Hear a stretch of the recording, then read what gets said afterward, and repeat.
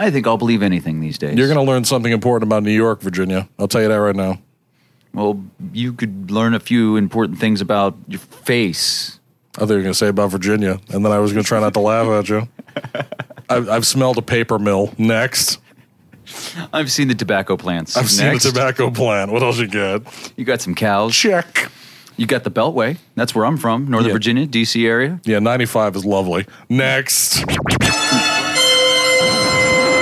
Cinematic community. Information overload. I might have to just run out of the room and leave a big Kool-Aid man hole in the wall. Cinematic community. Tell people not to swing the mic around. That's a good plan. I have no problem with you telling people that. That seems like an important safety tip. Just been revoked.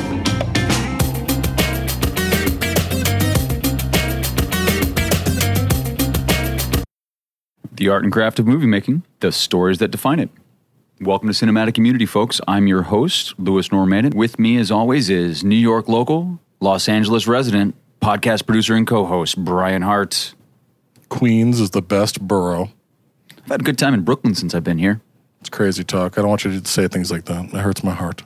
How about if I said Manhattan? Well, Manhattan is a different beast altogether. It's like the capital of the capital. It's the center of the world. Like the tiny pinpoint at the end of a black hole. And by the end, I mean in the middle of a black hole. Don't get too deep. It's an island with things on it. I've learned a lot about New York and how they've built their city upon a bed of shale on both sides. How they can build their buildings so tall. Usually recorded from Los Angeles, but we're in New York for 6 shows of pure brilliance.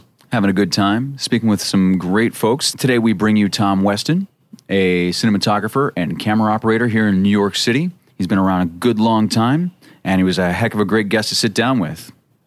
We talked about The Wind That Blows, his show that only took 25 years to make. We talked about his time on Law & Order, SVU.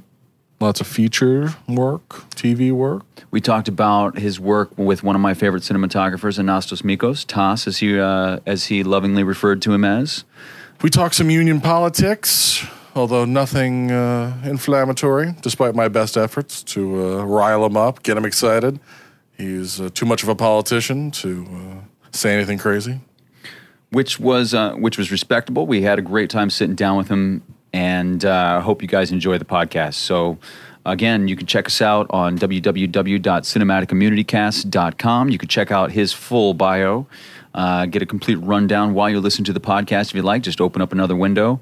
And as always, don't forget to like us on Facebook, Twitter, and Instagram. And you can email us at immunity@cinematiccommunitycast.com.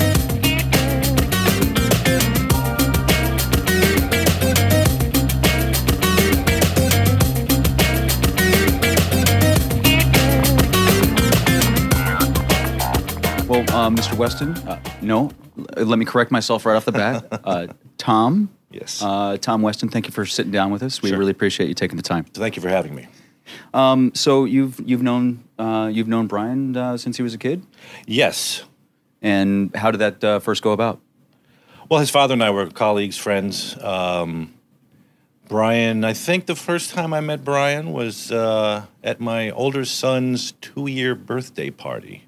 You were probably like 3 or 4. Yeah, he's 32 now, so. I'm 37, so he's 5 years younger than me. Wow. Okay, something like that. So you were maybe 6. I didn't think we were that far apart. Yeah. And at that point, we were buddies in our infant years. Yeah. Is he still the same? This guy right here, is he still the same rascal that he is from back then? Oh, that's hard to tell. I don't know yet. How long has it been since you've seen him? Good question. You came by the set of the City Kids TV show and busted my chops pretty good. That was in 93. Okay, so we might have seen each other once or twice after that. Mere 2 decades. Did Doug do any SVU with you or any of that? I'm sure he did. Come by on set and said hello. I don't think so. I don't remember. Yeah, he was Doug was definitely on SVU, but I don't think you ever came by. Yeah. And SVU was how many years into your career by then? I think I did seasons 9, 10, 11, and 12 of SVU. So you'd already been doing it for 30 years by the time, by this time? I started freelancing in 1977. And I guess I started on Law & Order SVU probably 2006 or 5. I don't really remember exactly. But I was an operator on the show for 2 years, and then I was a DP on the show for 2 years. How did So you a DP, for those who don't know, is a director of photography, and the operator is the guy that works directly below the DP and actually has his hands on the camera and his eye to the eyepiece, generally speaking, because these days we don't use eyepieces so much. But that's how that works. Tom's already better at this than we are. Well, the DP also is in charge of the lighting, which is a big deal, and a lot of other things that happen on this set, which the operator is not in charge of. So it's sort of a pyramid structure, and the DP is up there close to the director. a very militant pyramid structure? I think actually as the time goes on, it's less so. You know, it used to be more. It used to the lines of responsibility were more clearly distinguished, I think, earlier in my career than they are now. It seems that you always know who your boss is and who you're the boss to and what your responsibilities are, because there's in general, a division of labor in professional shooting. That's true. Although I do submit that that's changing over time. And maybe we'll talk about the paradigm shift in the technology and what that has brought to the business. But yeah, it's definitely, from my perspective, different than it was in 1978, 9, 80. So what were your goals when you got in? My goals when I got in was Yeah. to shoot major motion pictures. As a DP? Or, Sure. Yeah. Where were you before that kind of led to that in terms of college and schooling? Well, I'm actually a third generation cameraman, is what we used to now we call ourselves cinematographers. My maternal grandfather was a cameraman who worked at Astoria and in the New York area. He spent a brief amount of time in Los Angeles in the early 30s, which must have been really interesting. And then he got my father into my father into the business, who was his son-in-law, in New York, and they moved to Maryland, and so I grew up in Maryland. My dad was a news cameraman back and he was a White House news photographer. I went to college, took some film courses where I found that I actually also had a love for the art and craft of making films.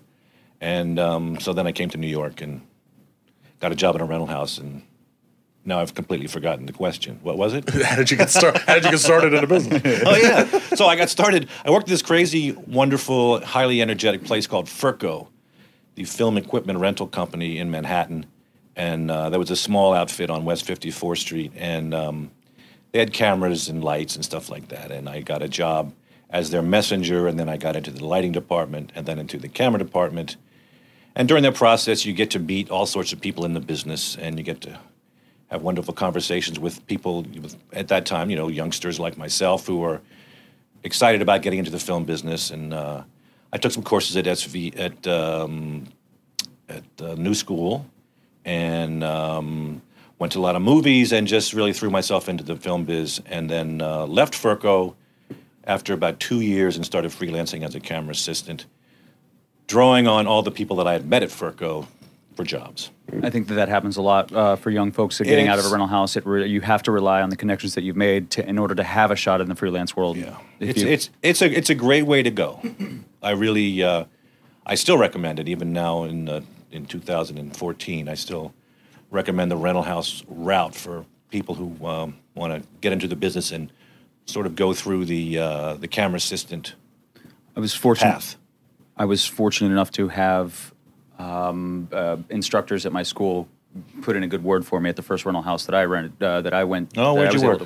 I worked for Hollywood Rentals in Orlando, Florida. Okay. After I was before I got into the business, that was my foot in the door to start meeting some of the people, work with some of the best boys, prep their equipment, just talk to them. Don't try too hard to get out there. You'll get there in due time, and Right. and ideally over a long enough period of time, they'll remember you so that when it's your time to get out there, hopefully you'll get a call. Yeah. Yep. Yeah. Yep, that's pretty much how it worked. And so I started working on it. I did a lot of documentaries at first, and then, I took the test, got in the union, and ABC Sports and stuff like that. Then I started working on a few movies with Brian's father, Doug, who was a first assistant, and I did 3 movies with him as a second.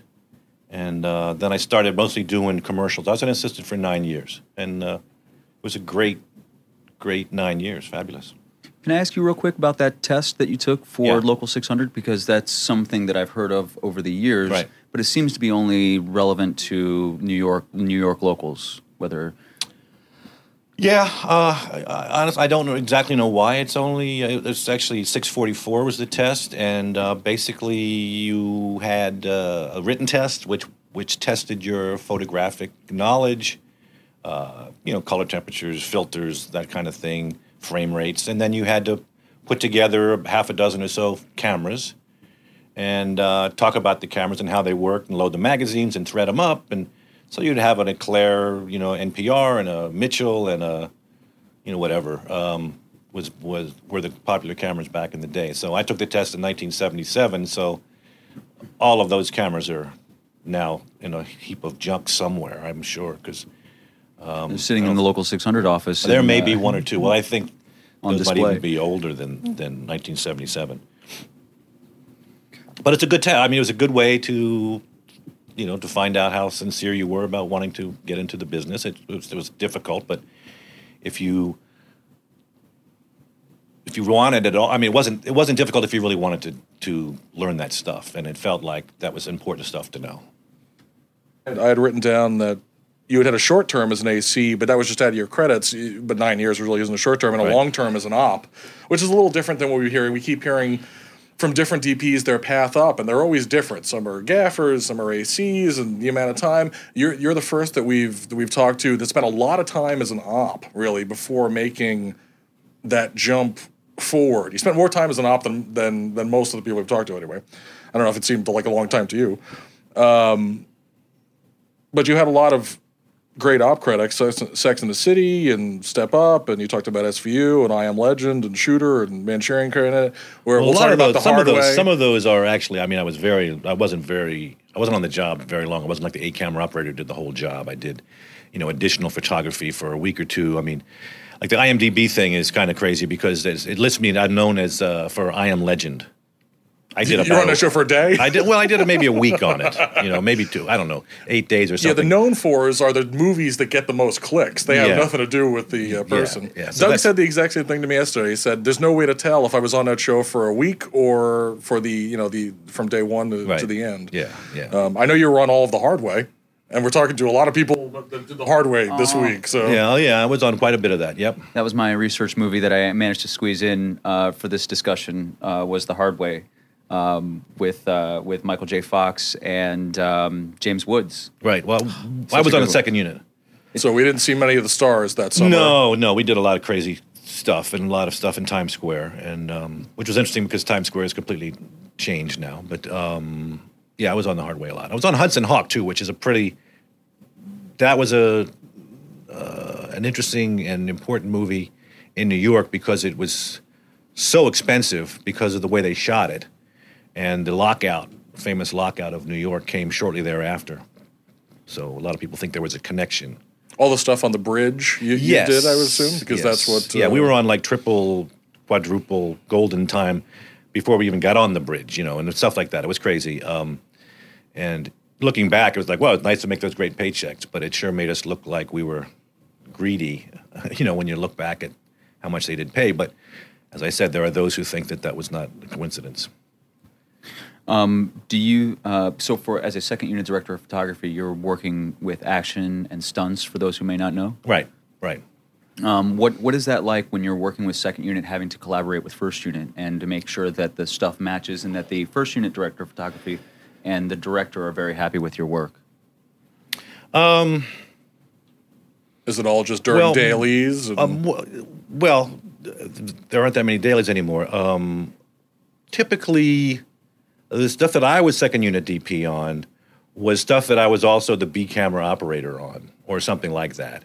So there was a daily report, and I saw how the things were being shot on a daily basis. So there really weren't questions that I had to ask. I mean, I would be sent out to do establishing shots, or insert shots for a scene, or that sort of thing. So it really wasn't. difficult to know, what to do, and there weren't a whole lot of conversations required. It wasn't that big a deal. Are you finding that over the years it's remained the same, that your A camera will generally shoot the master or a wider shot, and the B camera will go in for tighter coverage Yes. at the same time? So that's pretty much stayed consistent throughout the Yeah. course. Yeah, although, you started seeing more two-camera stuff, I don't know. I mean, it used to be a single camera, and there was the B camera. I mean, I did B camera on movies where, we hardly came out of the truck, which is kind of boring. But you don't know that going in, so you take the job, and then it turns out, well, we don't have room for the B camera. Then, and it's typically like in television, for example, you have what you call single camera episodic television, which in the 90s became shot. We shot it with two cameras, so it's ironic that we did single camera episodic with two cameras. Now we do three, and that's becoming more and more the process of having three cameras on board, and almost all three of them working all the time.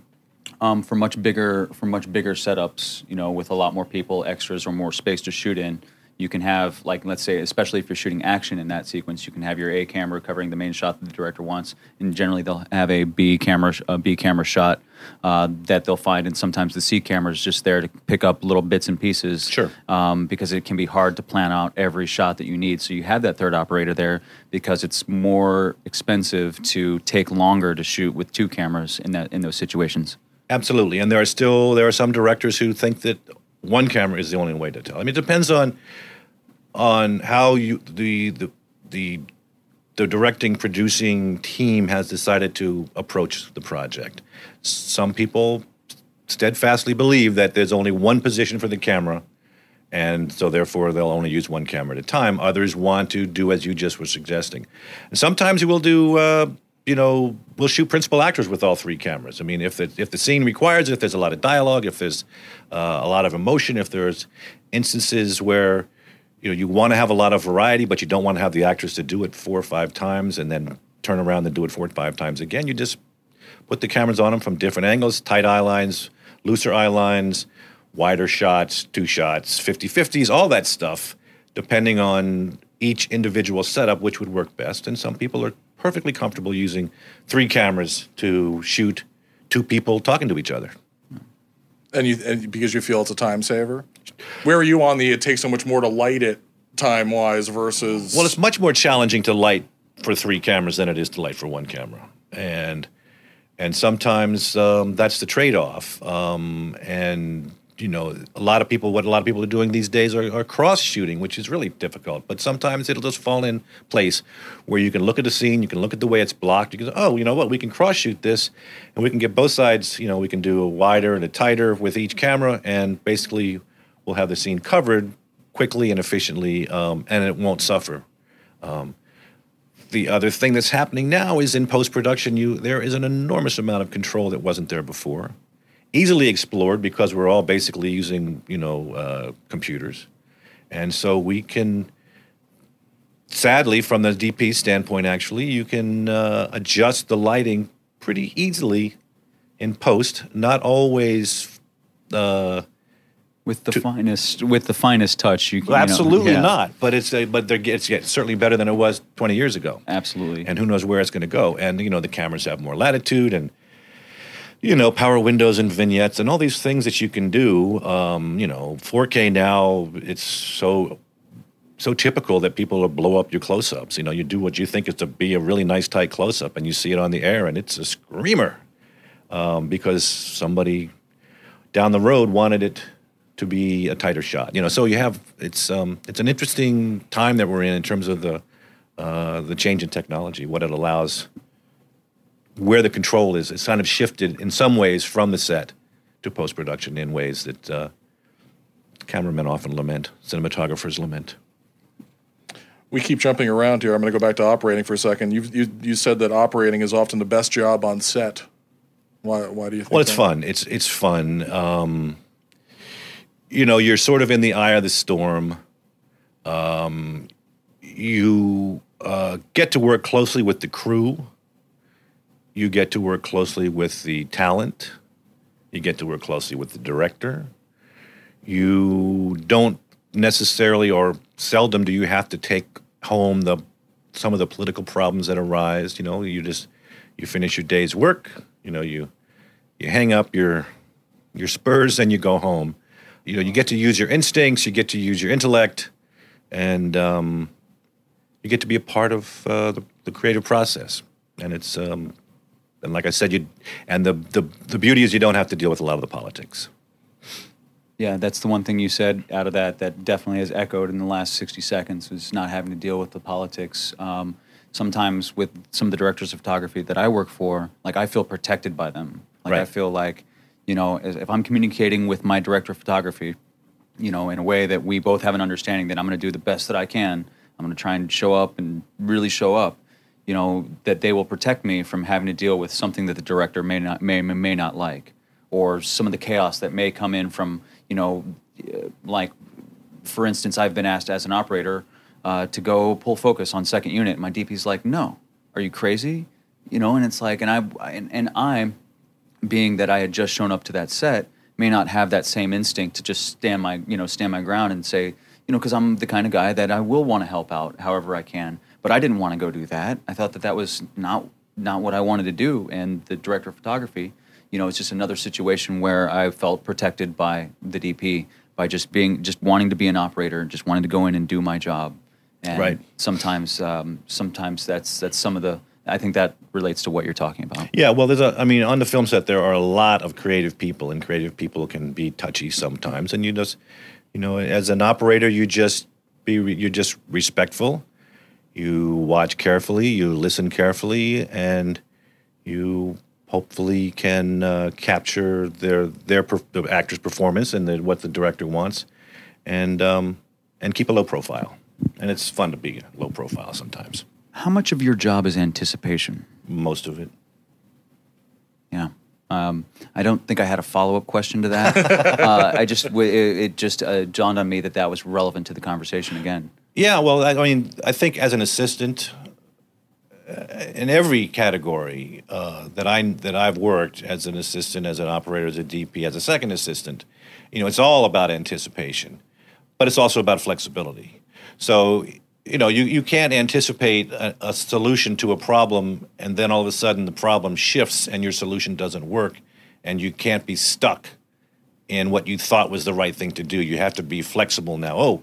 Oh, I didn't know that was the case, so now you change. But it's really, and that anticipation comes from experience too. I mean, once you've done it a few times, you begin to learn the kind of, okay, you know, this is what happens in reality. This is what happened the last 10 times I did this. One of those permutations is probably going to happen again, so you can be prepared for it. And that's I don't know. That's just the beauty of being in the business a long time. Do you have any specific situations, examples of when you may have, or when you have seen someone get stuck in that anticipation, like trying to make a suggestion that then things shifted and that just didn't work? No. Okay, no worries. I found that experience on set is sometimes hearing other departments, listening to other things that are going on around you, and being able to anticipate that. You know, if you're there as the op or DP, and you can hear, you know, in the distance, the guy saying, well, you know, gosh, we're going to have to run cables all the way around the building to be able to do that, then you know you've got a couple extra minutes to do the other thing that you want to do. I found that that's what experience really is on a film set, is sort of knowing what everybody else's moving parts are and the time that they're going to need to do things. You know, you're hearing a conversation between a director and an actor. Oh, they're going to switch that up? Oh, well, then we need to have this ready to be able to do that, and you can start those Yeah, movements. That's what I've seen. Well, that's a really good point, is that you need to it's good that you have that heads up, but everybody doesn't want to give out that information. So if you can catch it, if you can get it on the slide, that's really good, because if you want to, you know, as an operator, you want to lay a bunch of dolly track and you don't really have the time to do it, then you're making a mistake. But if you do have more than enough time to do it, and you don't do it, then you've really made a mistake. So it's those kinds of things, and oftentimes the DP and the director both. I think it was a quote that I heard from Steven Spielberg was that directing a picture is like being pecked to death by ducks. And what he's talking about is that there are just so many questions. And a DP is in the same position, and an operator to a much less degree. I've got assistants and I've been mostly operating for the last couple of years, and assistants want to know, what are we doing? And I'm like, I will tell you as soon as I know. I don't want us to jump the gun. Should I put the 11-1 on? I don't know. Maybe, probably. Vegas odds, 70-30, yes. But don't do it yet. Stand by with it. But don't do it yet. Count to 10. I always say count to 10 because as soon as we know, we'll put it together and we'll do it. And we'll do it as efficiently as possible. But I don't want camera assistants or anybody to do double work because I'm jumping the gun. So that's one of the things that really I learned as a DP is that you don't want the crew to jump the gun. At least I don't, because I don't want them to be in a position where, we just put up the 12 by and now you've changed your mind. Right. Had I waited 30 seconds, I wouldn't have said put up the 12 by or whatever. A lot of the assistants, though, may be doing the same thing that you're doing, where they're trying to get the information and be on it. Absolutely. And that's there. And they don't know that you're, not all operators are going to be that way. Right. They might have a different approach to how to get the job done. Yeah, a lot of guys, everybody wants to do a good job. I've never worked with anybody that wanted to do a bad job, which is one of the great things about the industry. Is everybody's into it. And so, knowing that with the crew is that they're going to do what you ask them to do, and they're going to do it with a good attitude until things start to fall apart, and that's where you don't want things to fall apart because they can.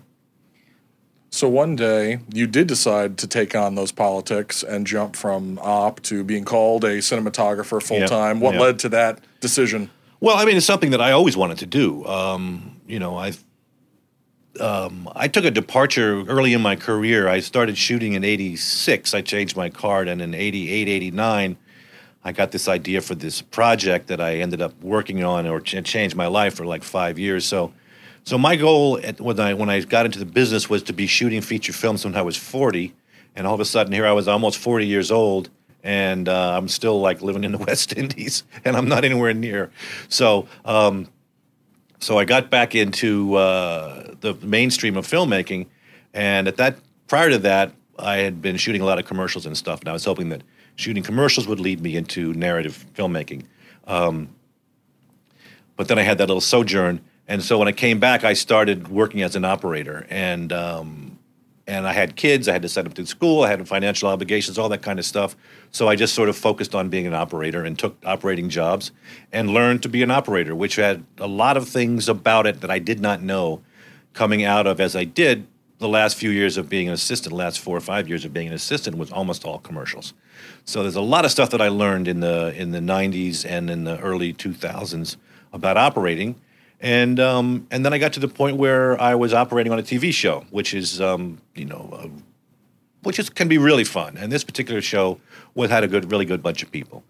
So I did that for 2 years, and the DP of the show, who's a great guy.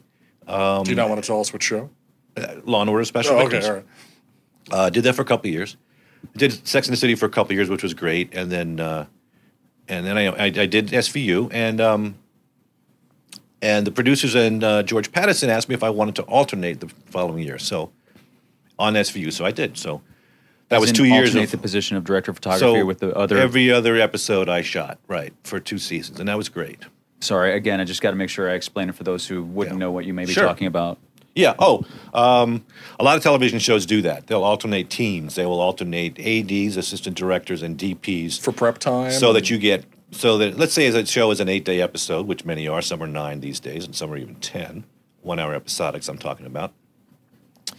But you'll have a team of an AD and DP with the director doing a show, and then you'll have another team prepping a show, and that's pretty much how it works. And it makes a lot of sense.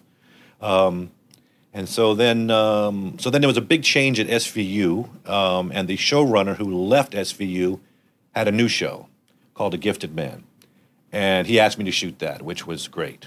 And but unfortunately, it only lasted 1 season, almost an entire season. TV is tough. Yeah, that was a great show. I loved it, and I wish it had continued, but it didn't. And so I've been doing a little bit of DPing since then, but mostly operating the last couple of years. You find that that will hold the fort down while you have, you confer with your agent if you have one, and you try and get yourself out there to find the next Yeah, show. well, I'm not rich. Sadly, I'm not independently wealthy. So I need to work, and so I'm working as an operator. And I get a lot of, sent out to do inserts and second unit and that kind of stuff. So I get to do a little bit of DPing from time to time. Exercise that creative muscle. Yeah. And I'm hoping to get, I love DPing. I think as much as I love operating, I think I love DPing more. Doing every show of a television series, for me, was exhausting. I really put my heart and soul into it. Alternating is the way to go. It's a very civilized lifestyle, I think. So during that prep week, your alternate week, is it about storyboards, about location scouting, about just having time to go through the script and sit down and see if there's anything exotic in that episode, special effects kind of stuff? What's going on during that alternate week with you, a first AD, and the director of that episode, probably? Well, the AD is scheduling. They're scheduling their fannies off because that's one of the most tricky things in television is how to get it all done in 8 days or 9 days. Every director is different. It's really silly. I worked with a director who barely read the script when we went on the Tech Scout at that point. He was like, very, very cavalier about it. Because he had done 50 of them? Because he had done 1,000 of them. I don't know how many he had done, go. But he's just very cavalier. I was sort of nervous because the guy doesn't seem to really care, but of course he cared and he did a great job. I worked with a guy who had gone through the entire script, drawn up floor plans for every scene, placed camera positions and actor positions with a transition and a detail for every single scene of the script prior to the Tech Scout. So there's a full range of approaches, and some directors are really strong, some directors are not so strong. Some have great gut instincts, some go sort of strictly sort of in a formula. Some throw the formula right out the window. It's all different, and so now I've worked on a bunch of different TV shows and seen that there's no one way. There's a way that I like to work. But I assume as a DP, you would appreciate the blocked to the hilt version of it. Yes and no. Yeah, I definitely, that's because then you can really prepare, But then there's the argument about spontaneity, which, it's actually absolutely true.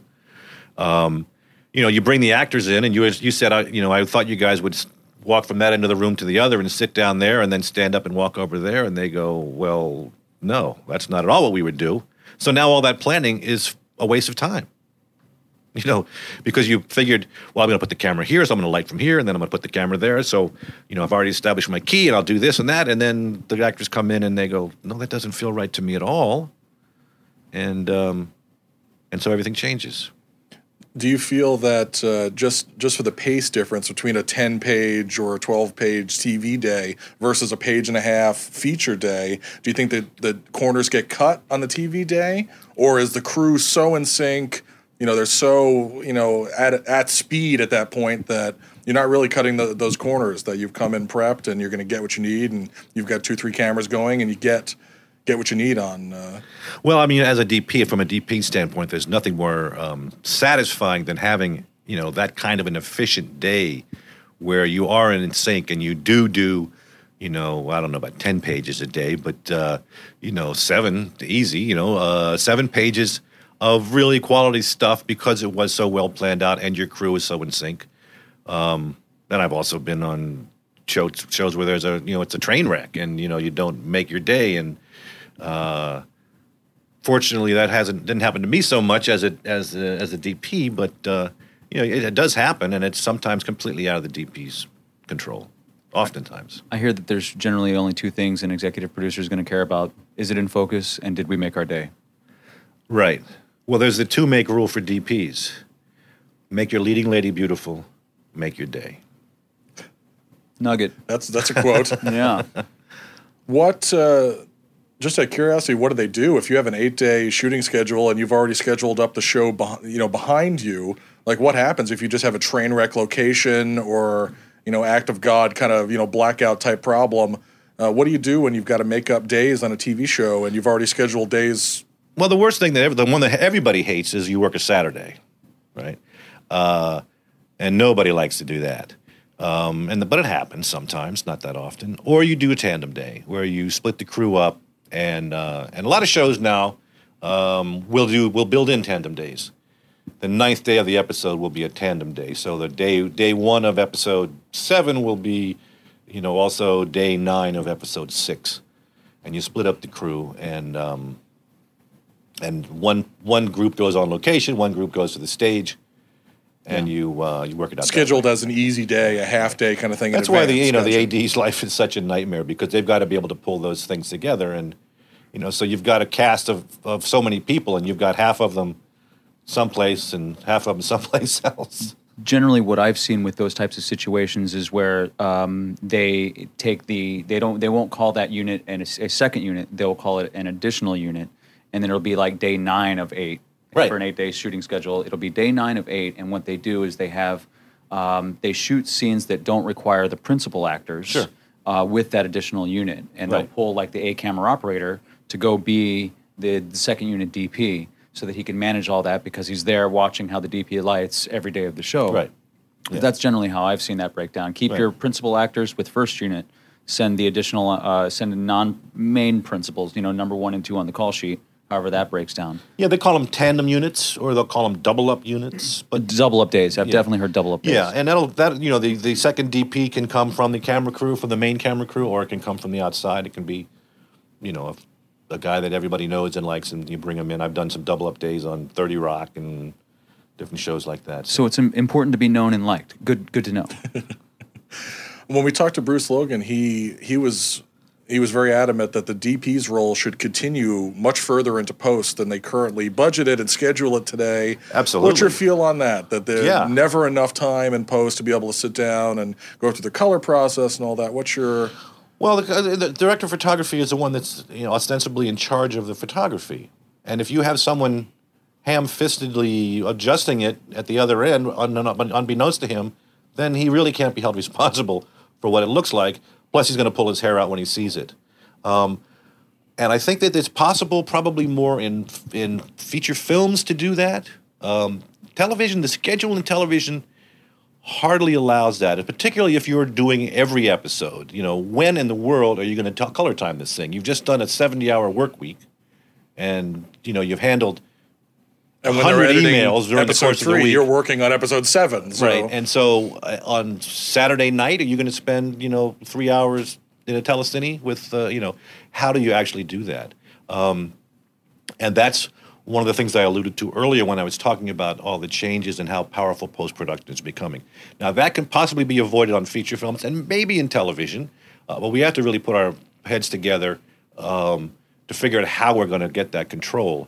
I personally think that in many ways the genie's out of the bottle and we're not going to get him back in. Early on when I was shooting SVU, we did a scene in a seedy hotel. We shot it on stage. I was absolutely ecstatic with the way it looked. The gaffer was ecstatic about the way it looked. We chose to do some cheesy sodium vapor lighting through the window, through these curtains and all this kind of stuff. It was dark, it was moody, and it was creepy. And we got the dailies back, and it was dark, and it was moody, and it was creepy, and it was awesome. And we were really psyched. I was doing one of my early shooting gigs, shooting days on that show. And so then a month later, it comes out on television. And that dark, creepy scene is not so dark anymore, and it's not as creepy, and it's like, what happened?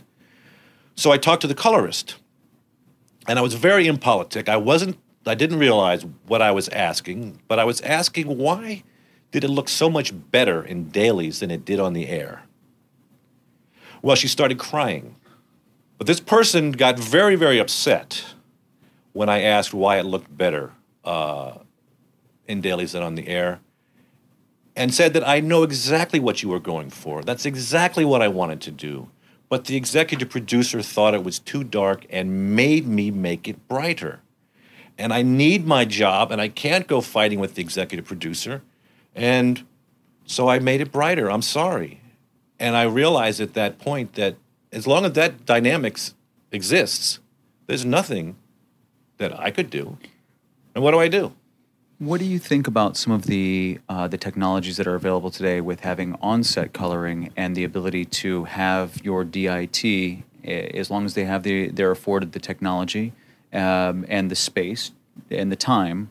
Generally, it's not. It's more about the space and the cost of it. But having the ability to have your dailies colored, so if you're doing a feature film, there are systems out there that allow you to have your outputs for post-production, and then a different one for dailies, because each of those systems that are reading it are going to respond differently to the technologies that are giving it the information, the zeros and ones.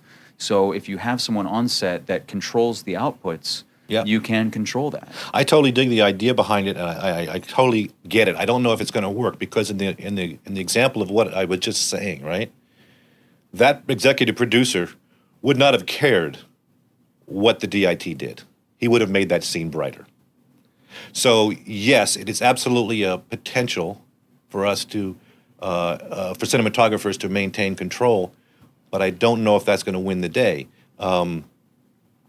I have not worked with a DIT very much. When I shot A Gifted Man, we had a DIT for the first episode, and he left after about 4 or 5 days because he had a commercial gig and he didn't think he was needed on our set. So, that wasn't a really fully developed relationship with the DIT. Well, what do you call are you calling that person a digital loader? Somebody is taking your cards and putting them on a hard drive.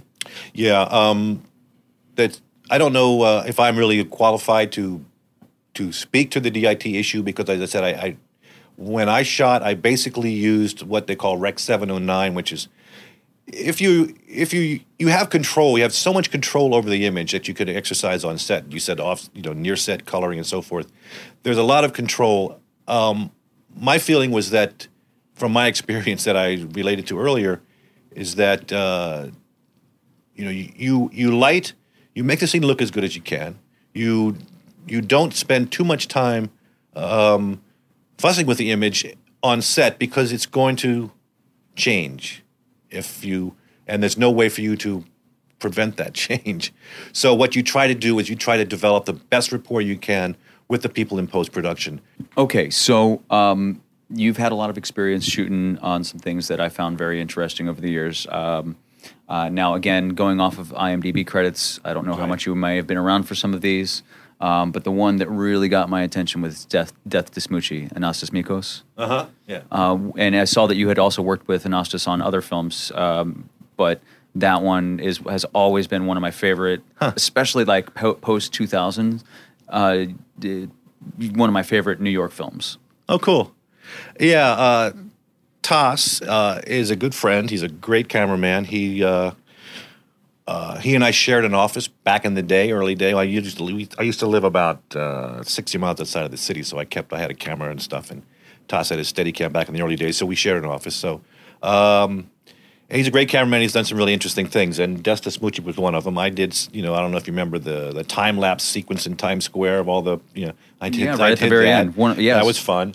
And then a bunch of B camera stuff, and then a bunch of other second unit stuff. But Danny DeVito was the director, and Danny, Tas did a bunch of projects with Danny, and Danny is one of the coolest guys that you'll ever work with.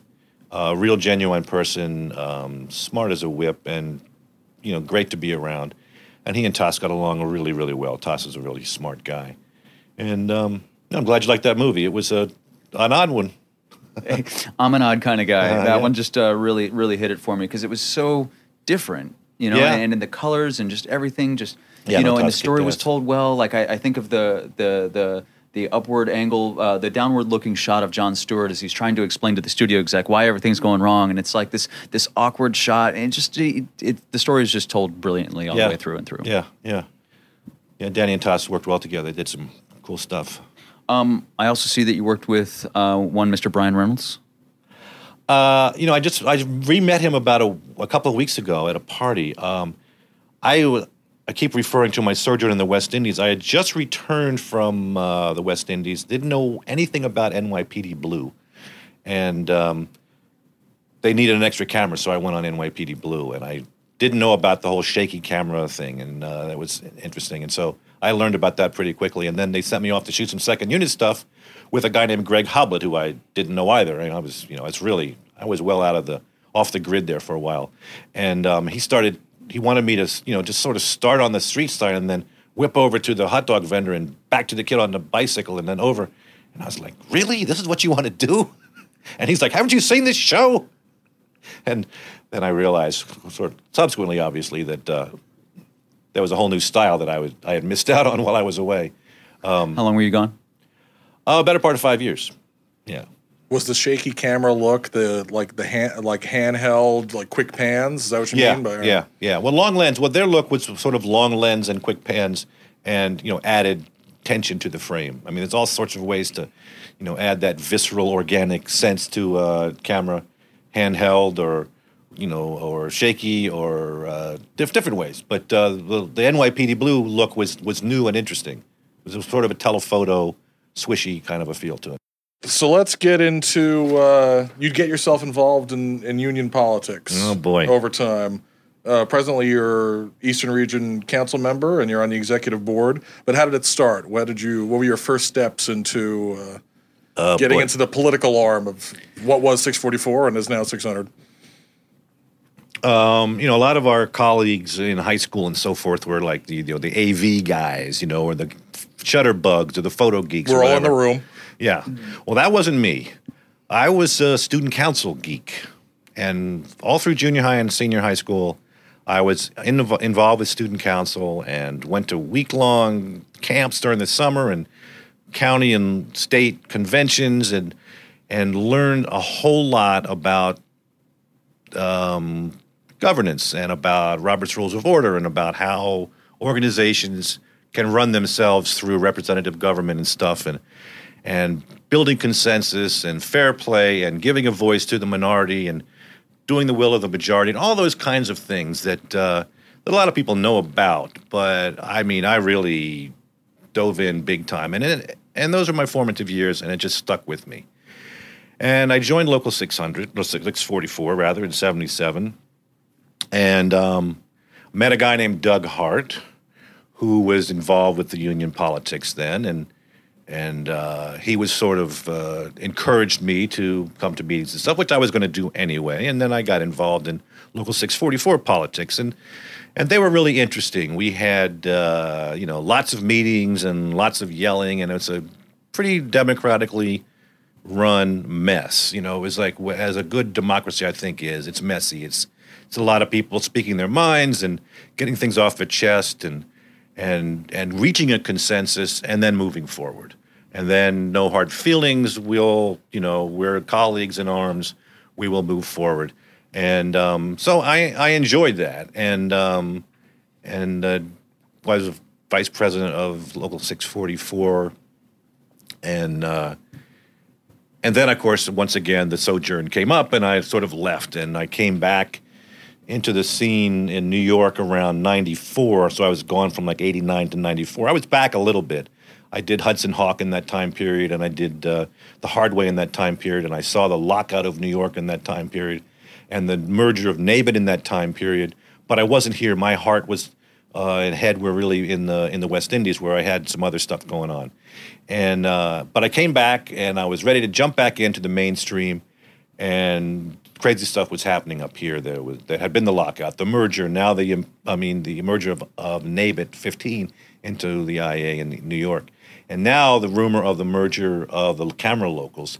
I got back involved again and ended up on the executive board. For some reason, I've always ended up on the executive board. I get a lot of votes, and so I got really involved in Local 600 politics from day one, from the very first National Executive Board meeting in 1996, I think it was June, I don't remember what day, up until now. And it's been a passion of mine that whole time. I got really heavily involved a couple of times.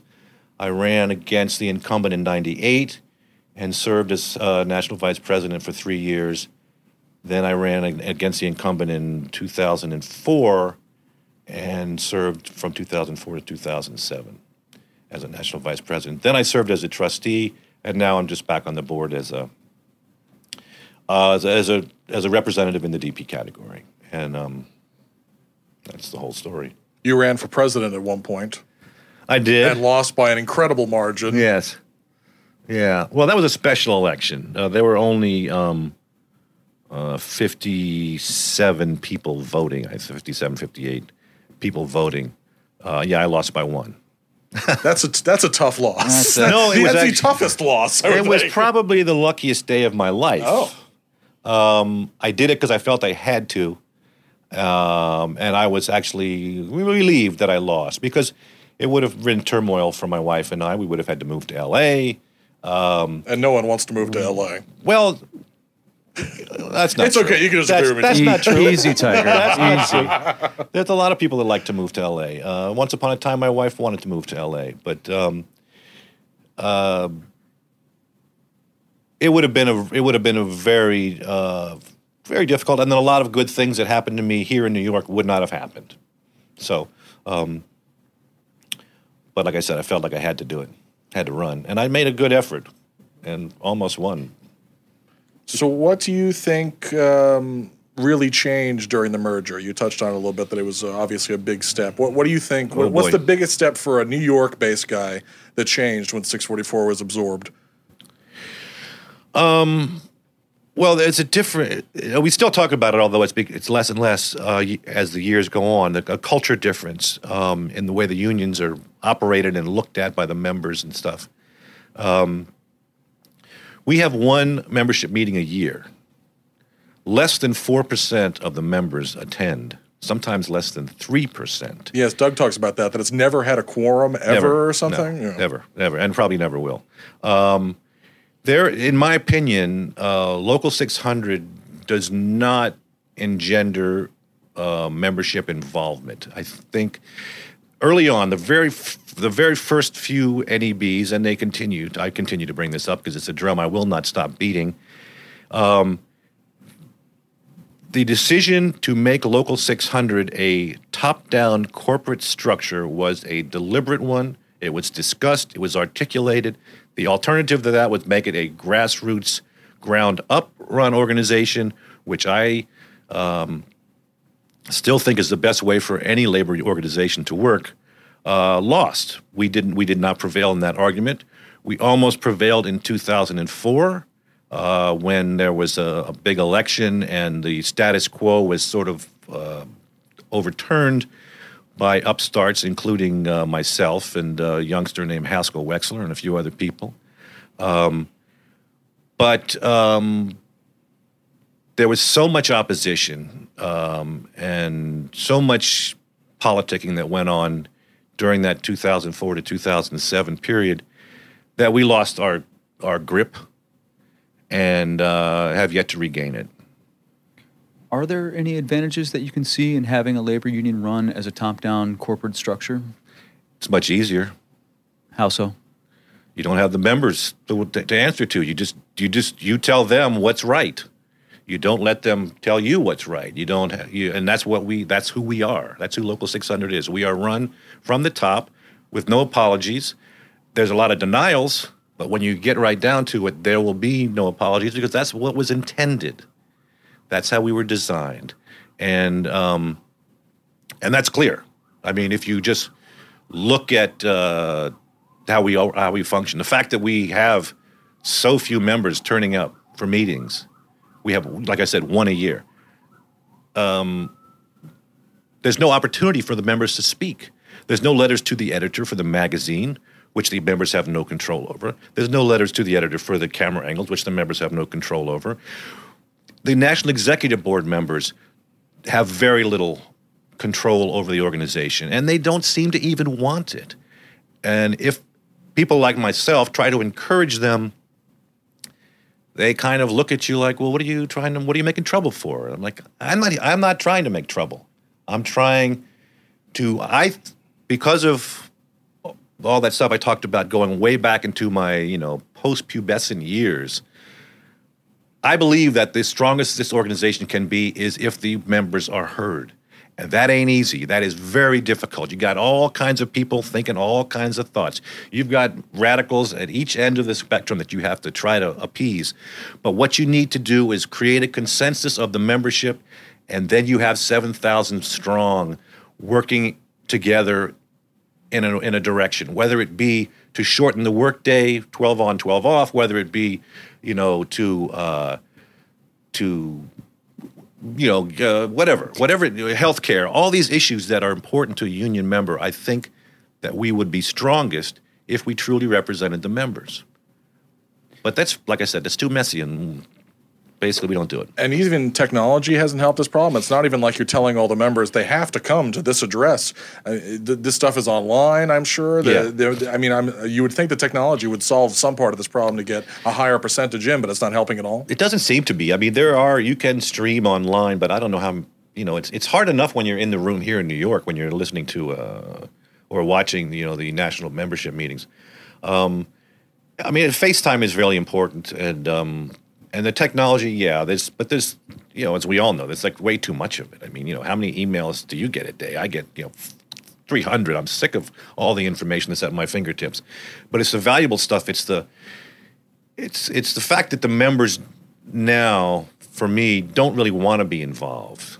And I don't know why they don't want to be involved. This leads into my next question, and I have two. One is, do you think that is possibly because why turnout can be such an issue is because our working schedules, and take it for, I'm not going on one side of the fence or the other, but we have heavy working schedules. Sure. And you still have to have a life, maybe have a family, and that could very well lead into why we don't get great turnouts at the meetings. Well, at the one meeting a year, I will guarantee you that 96% of the membership are not working the day of or the day prior to that meeting. I was about to say, there's no way that all 7,000 people are employed that day. This would be the greatest union ever if that were true. No, it's true. A lot of guys work late, they work Saturdays, so I could, that's understandable, but 3-4%, that doesn't explain that, not to me, not to my mind. And my other question is, how do you think that the top-down structure interacts with the international the international alliance, as it were? Well, right now I think we interact very well, and I have no problem with the international. I've always had when I was a president, vice president, wherever I was, I always had a good relationship with the IA, with Tom Short. In fact, he was very helpful with the brief period I was the president. He was very helpful to me navigating that. I don't think that. I think that the IA gives us, plenty of leeway to do things however we want to do them, as long as we don't. Go too far in any extreme direction. But I don't know of us ever being in danger of being taken over by the IA. It was more about the interplay between, the international alliance, Sure. For the international and how they operate versus how Local 600 now operates. Well, they operate on a different level. They've got, 100 and some thousand members, and they've got, many, many locals, so they have to operate in a different way. And government entities that they're working with at the same time? Yeah, but I mean, I think Local 600, is like a state among that group. I mean, they if the IA is the nation and Local 600 is a state, I don't know, but I don't think that it would be easy for members to be strong within Local 600, and then we would be strong within the IA. I think vis-a-vis the IA, vis-a-vis anything, we're stronger if the members have a voice. Got it. We have successfully not talked about any specifics thus far. So what we've said, I think, thus far could be true of a lot of different locals. Specifically for this, since we're talking to a camera guy and we're in a building that has things to do with the camera department. I remember one of Doug's big complaints over the years was a show coming from LA that brought a lot of LA camera crews with it. Sure. And that might make sense if you're going to Utah or Virginia, but not here where there are a ton of local talent. Is that part of the battle in the union of, how many, different crews that come that would come from LA to New York? Is that a complaint for the New York guys? It might be. It's not a complaint from me. I don't see that as part of our struggle to be a stronger union. I see that as somebody's looking for a job and they see guys from LA working in their region. I don't see that as a major factor in how we should organize our union. There are other ways we can address that, but that's not on my plate as something that's important to deal with from a union perspective. Fairness, even playing field, encourage local hire, all that kind of stuff. But right now, LA is in tough shape, and if somebody's from LA and they've had their career out there and they've got their favorite operator in their first and they're doing a job in New York and they can get the production to put them up and all that sort of stuff, I think that's called loyalty, and I got no problem with that. You seem to have a wealth of knowledge about the way things should work, Robert's rules, things of that nature. Regardless Doesn't of everyone. Regardless of where your viewpoints stand, it's important to have that base of knowledge so that you know how to effectively operate when you're sitting in a room of your peers, colleagues, and other brothers and sisters, trying to make important decisions happen for a large group. It's not easy. And it's not learned overnight. My question is, how do you find the resources, i.e. books, i.e. programs, television? How do you find the information so that you can effectively know what you're walking into when you go to a union meeting? Let's say you just joined IA this year or last, and you've only maybe attended one or two meetings. Right. How do you make sure that you know what you're walking into before you walk into that room? You can't anymore. I mean, it's that we don't want you to. We're not going to send you an agenda of what we're going to talk about so you can prepare yourself. We're not going to do that on the National Executive Board level. We're not going to do that on the committee level. There are committees on the National Executive Board. Everybody on the Executive Board is put it onto one committee. Those committees meet for a couple of hours 3 times a year during a National Executive Board meeting. There is very, very little communication between those committees, between those meetings. There's no preparation. They don't know what they're going to be talking about. And oftentimes, you don't even know what committee you're going to be on. You might have been on the Safety Committee last time, which I was, but I might be on the Constitution, I'll never be on the Constitution and Bylaws Committee. Training Committee. You might be on the Training Committee. So there is, and that is part of the design of Local 600 that I'm speaking against, is that if you want to get involved, there's no encouragement for it. And there's actually very little path for you to take. Robert's Rules is a great thing to know. It's a fascinating sort of study in group dynamics. But I haven't, in terms of labor, I'm not knowledgeable in terms of how all labor unions work. I know how some work. I know how ours works. But I would say you're asking advice for like a young member, how they get involved? And if not for Local 600, for any IATSE member, anybody in anybody in the film business. And who's looking to get into or who is making those steps and wants to be involved, but doesn't necessarily have their peers may not have the answers to the questions that they have. Right. How can they get the information so they can at least, be prepared? That's a pretty darn good question. You don't have any books sitting on your shelf somewhere that might... I don't. I mean, like I said, my entree was different. It's different now. I had that background as a kid, and enjoyed that sort of process of consensus making and getting people together and moving forward. It's union politics are really tough, and probably have always been. I mean, anybody that knows anything about the history of unions knows it's a checkered history of all sorts of good and evil people doing good and bad things. I mean, the IA history alone in Hollywood is fascinating in the late 20s and 30s and so forth, with some of those characters that were involved. But what I found is that it's really difficult because you lose... So many things are dependent on your sense of ethics, and everybody is given an opportunity when they get involved in union politics to exercise their ethics. And although you and I may be good friends, right, we may work together beautifully. We may differ on ethical issues. And the way it's handled can be really hurtful. You can unintentionally really hurt somebody's feelings when you question their ethics. And that happens frequently.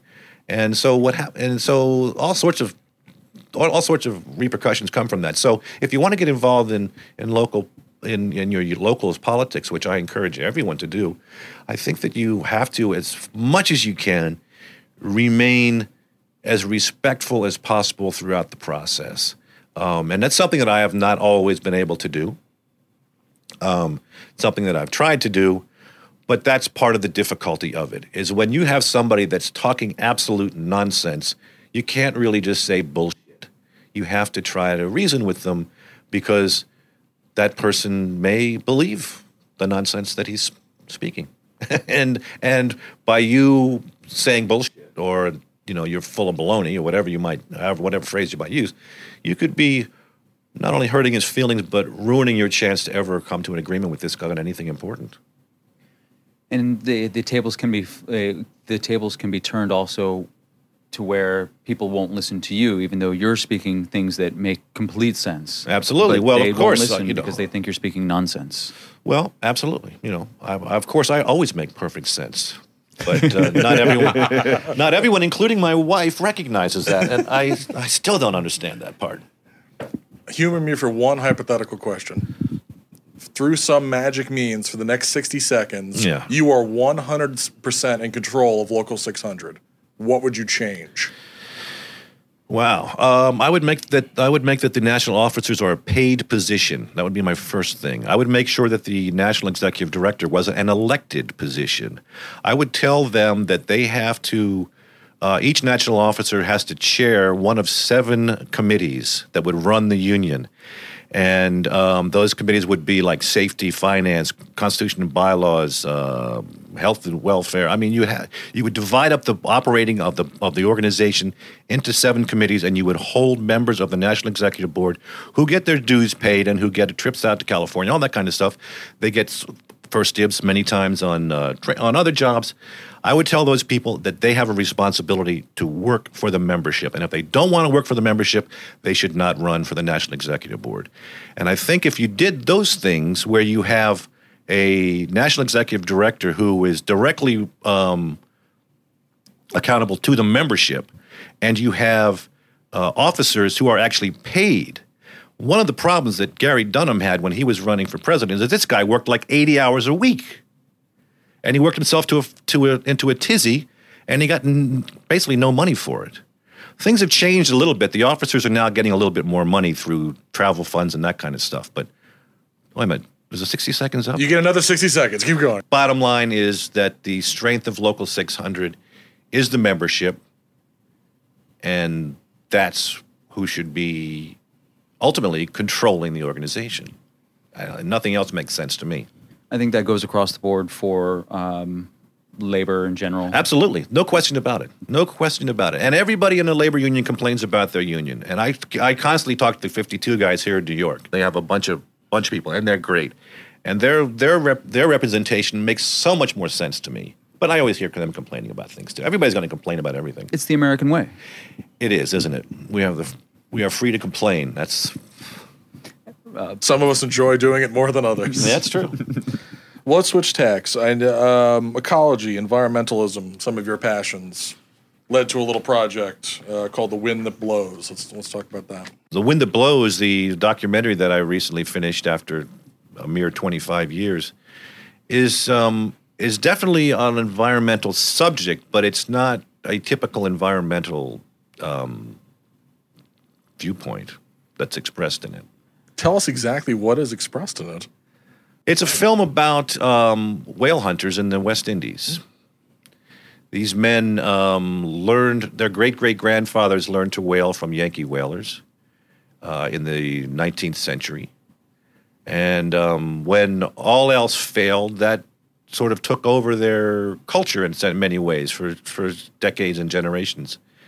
And they continue to do it to this day.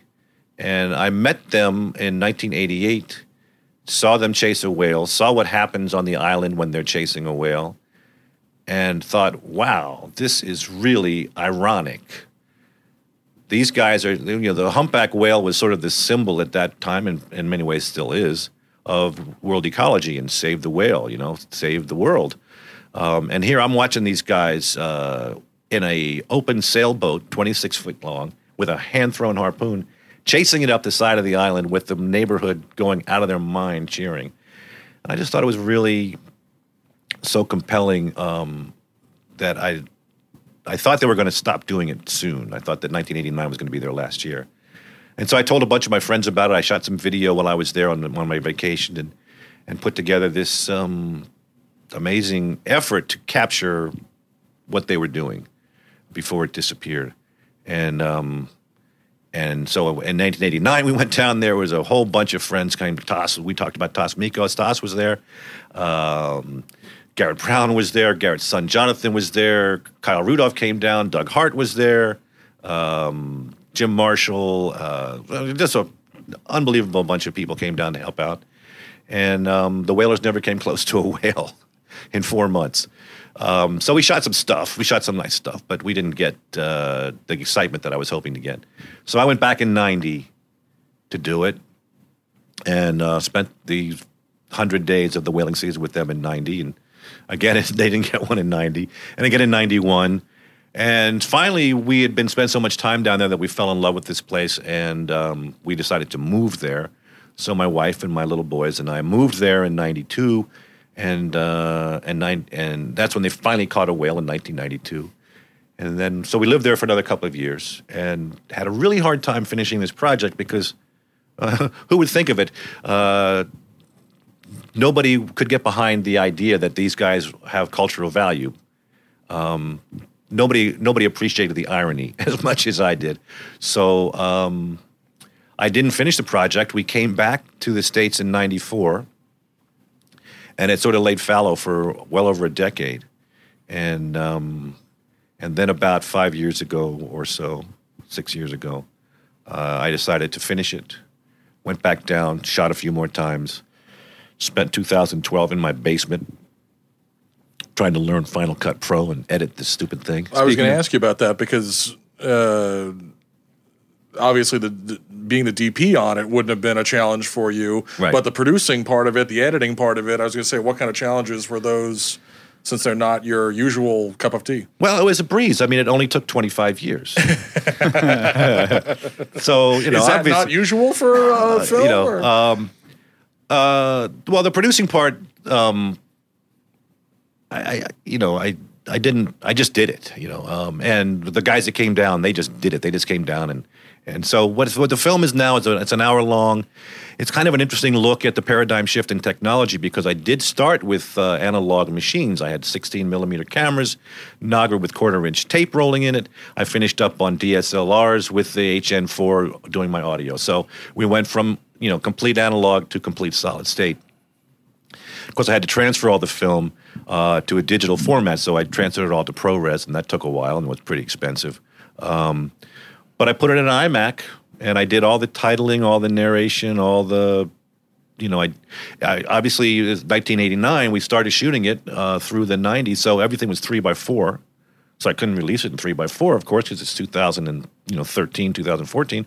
So I reframed everything. I blew it up and chopped off the top and bottom and did a little keyframing in Final Cut, and every single shot has been, recomposed for the 16:9 format. And so it was a lot of work, particularly for somebody. The real challenge was the editing, because I'm still not all that good with word processors. And had you ever done any of that during your career? Or I had done some offline 3/4-inch editing, because that's how we initially started editing the project. So I had a little bit of that experience, but no experience doing nonlinear editing. And you would have had to do some producer stuff near the end to try and get it Oh, yeah. distributed and all the legal. Well, we're still in the middle of that, and I have a partner, and this is a great story. When we were shooting in '89, we rented this cottage for some people to stay in, and along with the cottage came an abandoned rum shop right on the side of the road of this beautiful little West Indian island. And a lady named Joan Stowe owned that piece of property, which to this day is one of the most fabulous little pieces of property that you'll ever be honest, on the windward side of the island. It's fantastic. Anyway, so Jones House was down the hill a little bit closer to the shore, and we were up at what they called Die Flim Shop, which was the rum shop where we kept all our camera gear. And this little boy named Chad would bring the phone up when somebody tried to call us. Chad was about 4 years old. About 4 years ago, I get an email from Chad out of the blue. Remember me? I'm Chad, Joan Stowe's grandson. Are you still working on that movie? Are you ever going to finish it? Funny you should mention that. I'm just working on it now. Anyway, he's now my co-producer. He's an account executive at Young & Rubicam here in Manhattan, which is outrageous because he was a little boy growing up on the island of Bequia when we started filming the film. Everybody's got a chance if you can just put the energy into it. Yeah, and get so the right head on your so shoulders. in many ways, the film spans a generation. I have the not only is Chad spans Chad's from his being a toddler to a grown up. And it spans from the shift from analog to digital, but also I have whalers who have been whaling there for 25 years that are one guy who was one of the featured guys in the film was 17, 18 years old when I met him and was hoping he could become a whaler, and now he's one of the most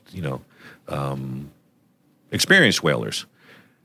So it's interesting from that perspective. Because these guys, I'm sure, are not exposed to as many PSAs and advertisements about what's going on a global scale. None. So to them, they're just living their lives and trying to get by on one of the very few resources that they can actually export. Yeah. So there's definitely Well, they don't export it, but just to clarify that, they pretty much consume it there. There's no market. They don't sell it to the Japanese market or anything like that. So in essence, it's like the farmer who may slaughter their cows, but takes it on for themselves and their families, so that they're not abusing the situation. Wherever you stand on the scale of animal rights, Right. that is again the glory of the documentary. It can also be, of course, twisted, Sure. to in any which way. But I think the approach is right on, that you try and capture the cultural value and tell the story.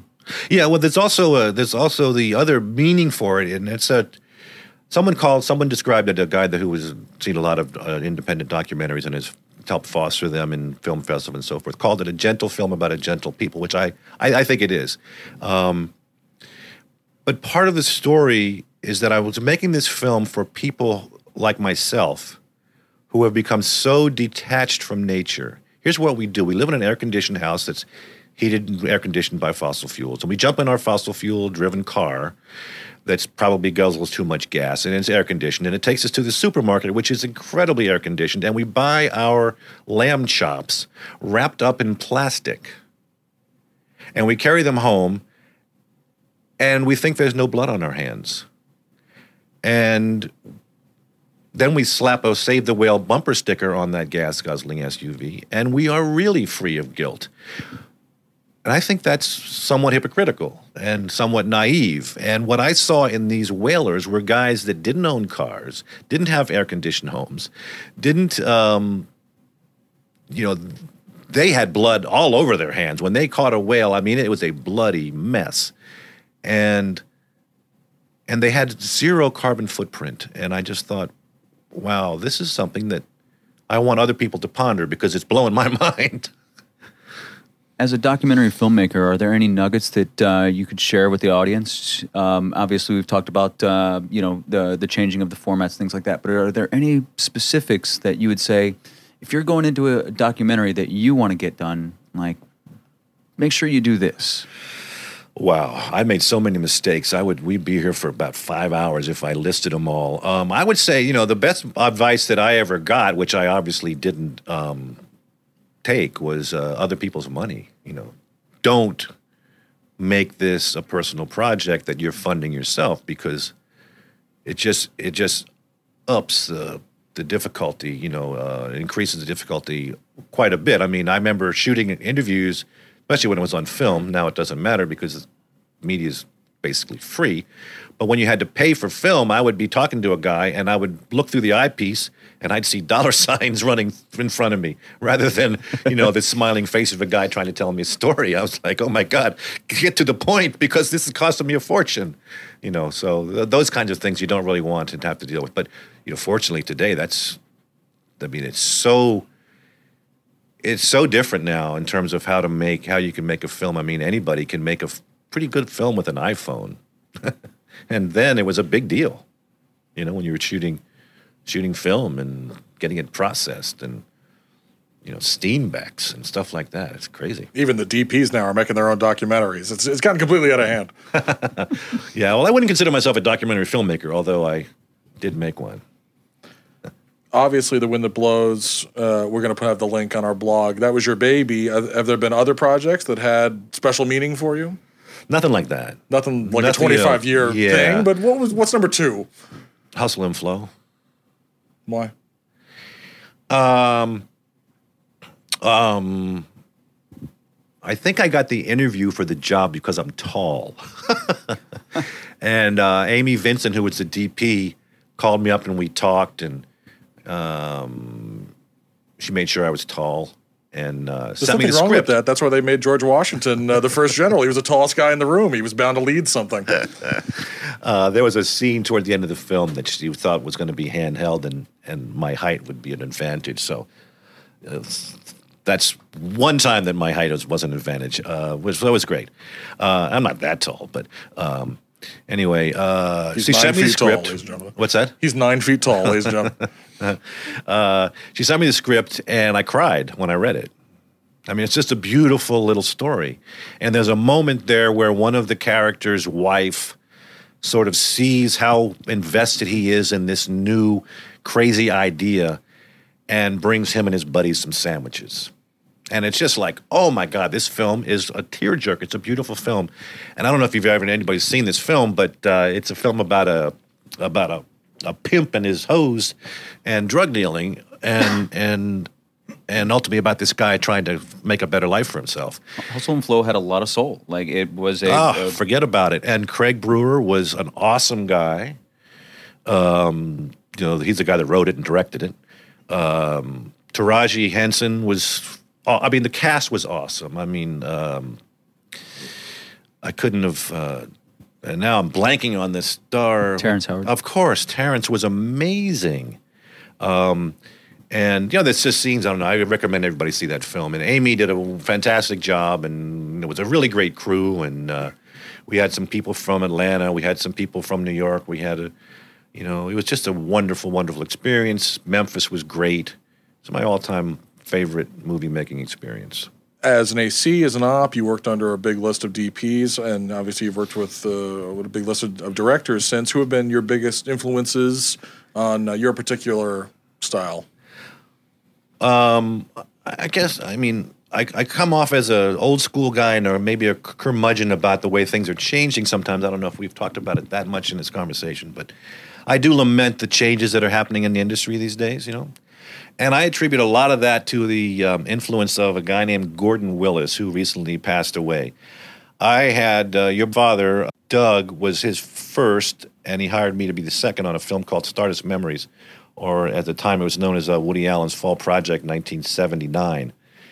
And that was like a 5 or 6 month project as it ended up. And I saw the master at work every day. And the genius that he and Woody created together was really left an impression on me that I can't shake. And just the reverence that everybody had when those two went to work, and the respect for the craft and the craftsmanship. I miss that. I miss that because it is different now. And so I would say that even though it was, almost, how long ago is that now? Almost 40 years. We're looking at 35, 40 years. And there's a great photo of that'll be on your blog post of you, Doug. Oh, Woody. yeah, that's a fantastic photograph. Great I think photo. everybody's seen that by now. It's funny that a lot of people think that picture of me is actually one of my sons photoshopped in because we look so much alike in that photo. So he was probably the biggest, although it was a long, long time ago. I worked on a film in New Orleans called All the King's Men that Pavel Edelman I was shot. there. Yeah? Yeah, I was one of the electricians. Awesome. I was on the rigging crew, Yeah. and then I moved over to First Unit as one of their electricians. Spent some time in the 150-foot condors that they had for the big backlights, and Outside the State House there? yeah. Yeah. So we were there, but obviously we wouldn't have met, just on two Yeah. separate tracks. Yeah, no, Pavel Edelman was the DP and probably one of the finest gentlemen I've ever had the pleasure to be around. It's incredibly talented, super cool, low key. I like Gordon, no pretense. Let's just do really good work and let's all focus. And it was terrific. I had the pleasure of working with Haskell Wexler a little bit in my career as an assistant, never as an operator, but he's a real inspiration to me. I worked a lot with Garrett Brown, the inventor of the Steadicam, who is one of the coolest guys ever, most talented, multi-talented, brilliant guy, nice, gentleman. So I would say that of my heroes, I would say it would be Haskell Wexler, Garrett Brown, and a man named Jeff Erb, who passed away in the last year. He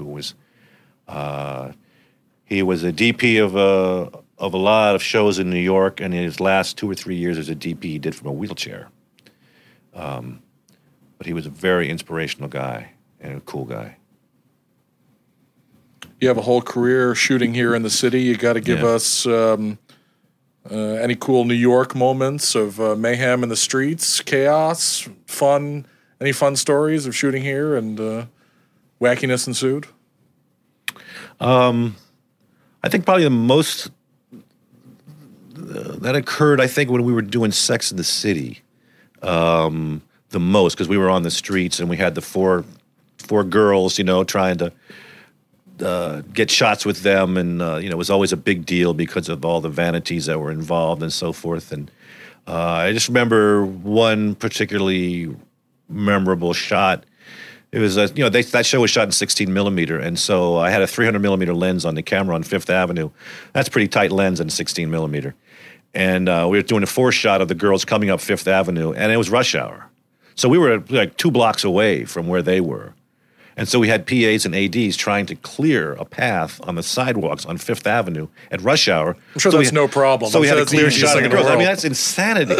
And the AD, to watch him trying to control the crowd. I mean, we threw a few extras in there just in case, but it was mostly natural crowd. To watch him through a 300 millimeter lens try to control the crowd was one of the funniest things I've ever seen.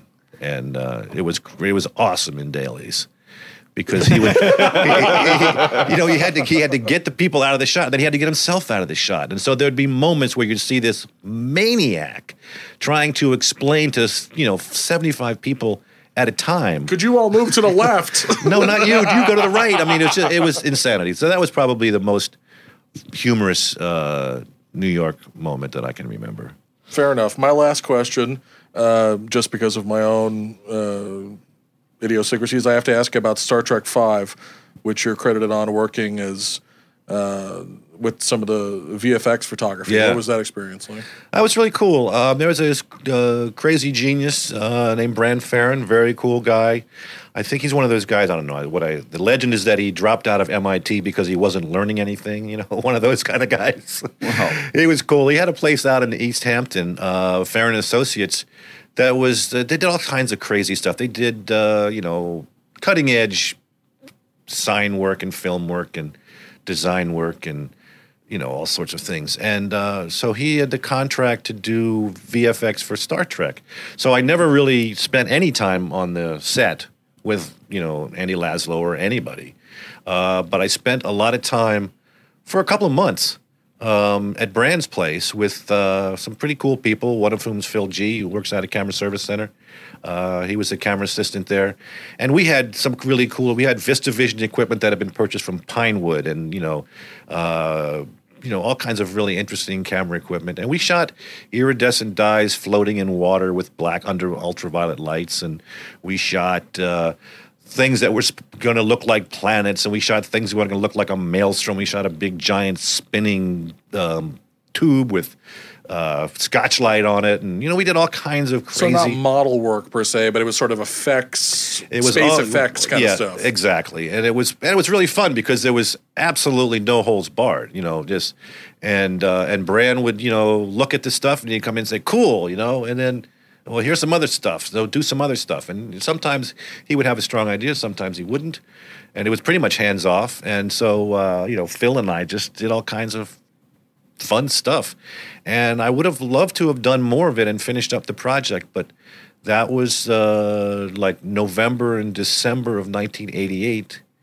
And in January of 1989, I took off to shoot The Wind That Blows. So that was... who knows? That might have been the start of a long career shooting iridescent dyes floating in terrariums. I don't know.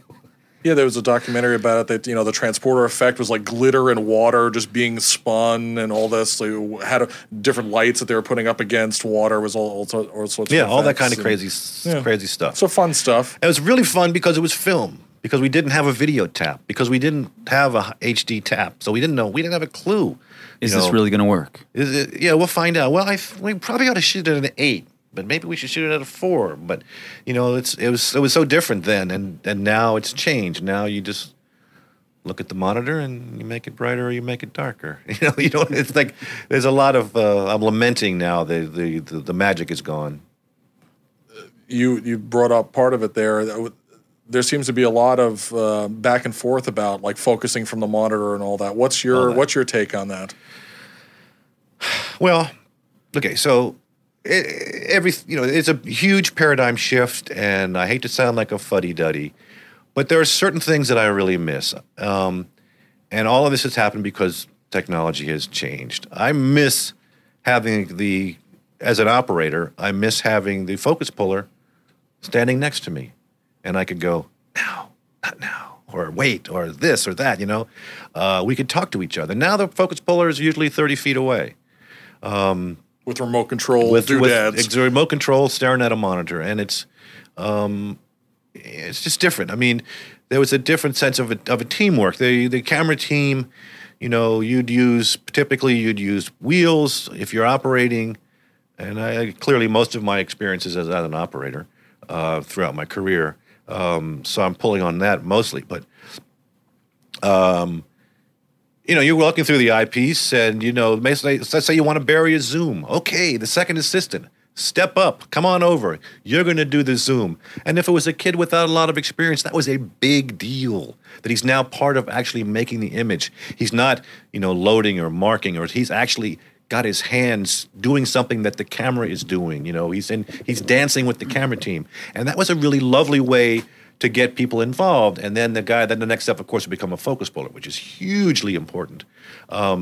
So those kind of things have changed now. The assistant's not there standing with his hand by the knob. I mean, nobody hardly ever uses the knob anymore. It's always a Preston or whatever the next iteration of wireless technology will be. And so I kind of miss that. So, if for some chance I find myself on a job where I'm actually shooting film and the assistant's got his hand on the knob, that's just a warm feeling to me.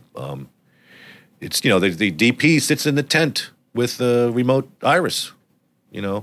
When I shot digital, I did the 2 shows I spoke of. I did not want to do the remote iris. I want to go out there, take a light reading, and talk to my assistants and say 4, and hear them say 4. At least get out there and measure the backlight or something. Yeah. But you don't need to so much anymore. I mean, I did a job just recently. I was doing some additional photography or whatever I was doing, double up or tandem or something, and we did have the remote irises, and I went out and I was looking. I took a reading and I evaluated the shot, and I figured, okay, I guess I should shoot this at a 5.6. And so I go back to the tent, and there's our loader, perfectly lovely person, had set the iris at 5.6. I was like, oh, that looks great. Well, but that used to be, I was saddened by that. It's like that used to be the DP's thing, right? The DP calls the stop. Nobody questions the DP's stop. He has to factor in filters and, shutter speeds and backlight issues and, where to put the fill and all that kind of stuff. And only he knows how it's going to look. But now it's like the loader is there nailing it. It's like kind of sad. I don't know. It's sad to me. You were talking about letting the fresh-faced second do something. One of my favorite memories is on Hardway when we were down on the pier and you had about 6 cameras going for the cop car doing the big barrel roll. You let me start up one of the cameras and then have to run about 200 feet to get out of the way of all your really long shots looking down the pier. And that was one of the coolest things for me. Yeah. You guys let me slate occasionally, too, which was great for a 13-year-old. Yeah. Was that an IMO or a 2C or something like that, an action camera? Well, no, I probably no. The Panastar was nowhere near me. I think it was Gold 2s or so. That I was the one that I started was pointed straight up, and all you saw in dailies was like one tire go by. Oh. It didn't get anything cool.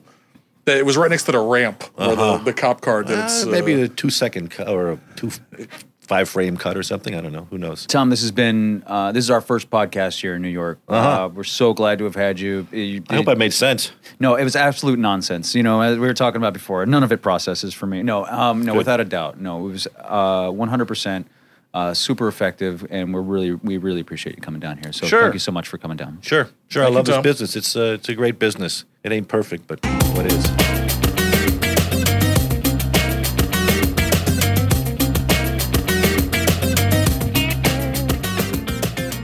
So that's the end of part 1 of our 6-episode New York sessions, the Metropolis recordings, the Big Apple moments.